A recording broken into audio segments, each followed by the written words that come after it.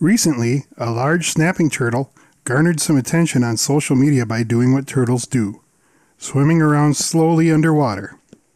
What was a little unusual, at least for the photographer, is that the turtle swam right under where they were standing. There were a couple of inches of clear ice between them. Every once in a while it occurs to us to wonder what different animals do to survive the winter. I always tell people animals have 3 options at their disposal that they can use alone or in combination: migrate, hibernate, or mitigate. We probably know numerous animals that employ each strategy. It's well known that birds and some insects like butterflies migrate to warmer climes in the winter. Some make huge migrations like Arctic shorebirds that travel over 2,000 miles to South America. Others, like geese or woodcock, might travel just south of the snowline to spend the winter. Hibernation can take more than one form, from true hibernation, where animals basically enter a coma, to torpor or brumation, where animals slow their body temperature and metabolisms so much that they barely breathe and don't eat, but can still move about or awaken on warm days during the winter. It may include a hibernation chamber or hibernaculum established below the frost line. Some animals, like snakes, may bunch together in groups to share what body heat they can store because they can't generate their own heat. Both snakes and bears try to tie on the feed bag to store up calories before winter because they won't be feeding until spring arrives. Then there's mitigation. Animals get used to being cold. They have fluffy feathers or thick fur undercoats. They find warm thermal cover out of the wind on cold days, or maybe they den up in the deep snow that provides some insulation. These are the most visible animals for us right now. Deer and chickadees frequently spend time in our yards and roadsides.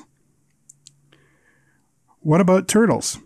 Turtles definitely do not migrate south for the winter, and they are not quite well equipped enough to excavate a den like a groundhog, chipmunk, or toad. All the rest of the year, other than maybe leaving to dig a nest or bury eggs, they stay in the water or very close to it. In the winter, they pack it in and take their chances, so to speak, with the water, mud, and ice. They use a combination of hibernation and mitigation. They go to the soft bottom of the lake, river, or pond where there's a soft enough substrate that they can sort of bury themselves in the mud. In the summer, they wouldn't be able to stay down there for more than a few minutes before surfacing for a gulp of air. That's because the water is warmer, and that makes their body warm, speeding up their metabolism. In the winter, the lake flips or turns, the coldest water rising to the top and freezing, and the warmer water moving to the bottom. As the water cools, their metabolism will slow by more than 90%, making life signs almost undetectable. When your metabolism is that slow, you don't need to eat because you aren't expending any energy, and you need far less oxygen. This is where mitigation meets hibernation. Turtles are specially adapted to breathe through some of their body parts like skin, face, and cloaca or anal vent.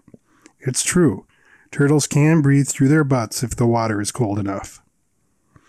Like any survival strategy, there is an element of gambling here. If a turtle picks a shallow bay, the vegetation may die, start to decompose, and choke the oxygen out of the water.